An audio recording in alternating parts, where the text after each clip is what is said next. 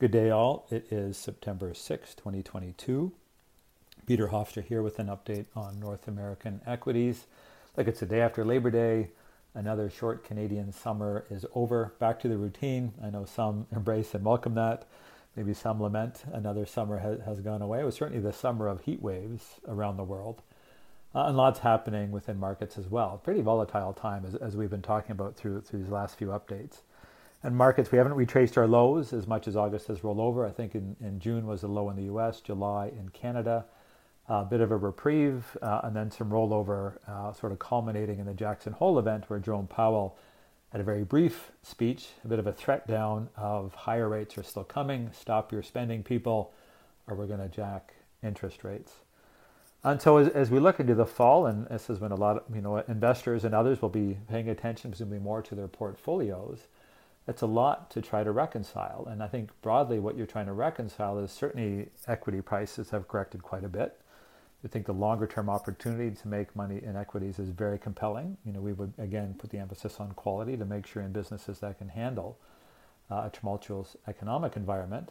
But that longer term opportunity has to be reconciled against all the near term uncertainty. Is the Fed doing the right thing, the wrong thing? Are they going to push us into a shallow recession, a deep recession?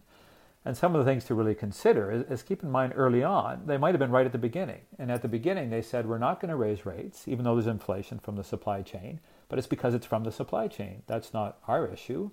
We're monetary guys. We can create too much demand, but we can't really control supply. So originally they said, why would we raise rates when people are already experiencing spending impact from inflation?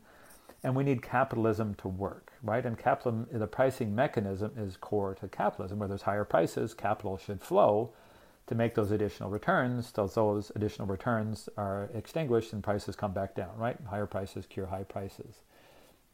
But why would you build a semiconductor factory if you're a supplier to the automotive industry if as prices go higher, central banks step in and kill demand? Why would you, if you're an energy producer, add more oil wells if as soon as prices go higher, central banks step in and kill demand? And so that's one of the risks here, that maybe doing this to hurt inflation in the short term or curb inflation in the short term means we're not going to extinguish it over the medium term. We're not allowing supply chains to heal themselves. And it's not just COVID, that was certainly it, that just-in-time inventory approach that supply chains were built on clearly was quite fragile. And mind you, a global pandemic is a pretty major event. But the supply chains didn't survive that. But of course, you've got the residual of these global tensions, certainly between China and the US. And so this need to reposition supply chains, bring in other geographies or domesticate, certainly something that is needed to happen if it was really going to cure this sort of cause of higher prices. And so have we kicked that can down the road? That's a risk, right? I think the other risk here is that as rates go higher, that of course there's a lag, right? And so mortgages don't all renew the same day rates go higher, right? Corporates don't have to renew all their debt structure the day rates go higher. Those things tend to roll over a period of time, but naturally that's going to be more expensive. And that ultimately does curb spending, but there is a lag post the rate hiking. So the risk is we are either have or might raise rates so high that we overshoot on crushing that demand, and we do trigger a deep recession, which would include a spike in unemployment. And then you get a crisis of confidence, and then it's a lot of work. You really have to do a reversal on rates to try to get people spending again. And so I think these are some of the things that we're trying to reconcile. Again, all against the backdrop of a decent opportunity to make money on equity. And so that's, we would remain cautious here. Again, I don't think you sell out of your equities, but I think you want to remain cautious. This is not time necessarily to go all in. As I said, look at if you're a 60-40 balance and you might go as high as 70 or as low as 50, your equity 60%, maybe you're 61, 62. I don't think or maybe you're sort of rebalancing if things have been repositioned a bit. But there's certainly reason to remain cautious.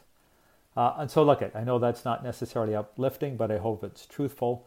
I hope it gives you some insight on the things that we need to be tracking. At the end is rates, frankly, are more important than inflation. And I think that's right. So which means a very small number of people have a massive impact. If the Fed pivoted and said, okay, inflation starts to roll over, and on energy alone, it's going to start to roll over, right?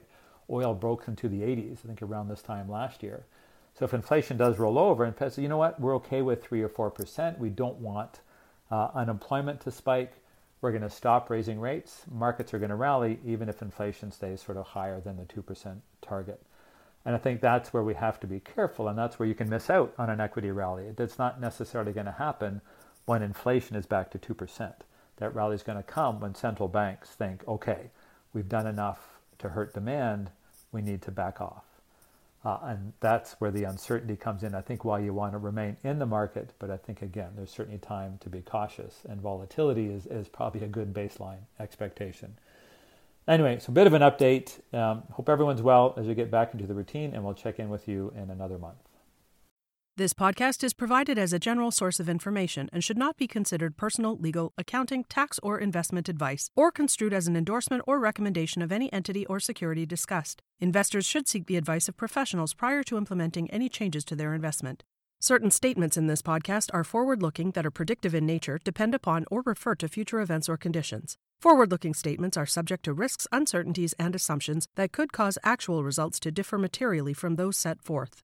Although the forward-looking statements contained herein are based upon what CI Global Asset Management and the portfolio manager believe to be reasonable assumptions, neither CI Global Asset Management nor the portfolio manager can assure that actual results will be consistent with these forward-looking statements. Certain statements contained in this podcast are based in whole or in part on information provided by third parties, and CI Global Asset Management has taken reasonable steps to ensure their accuracy. Market conditions may change, which may impact the information contained in this podcast.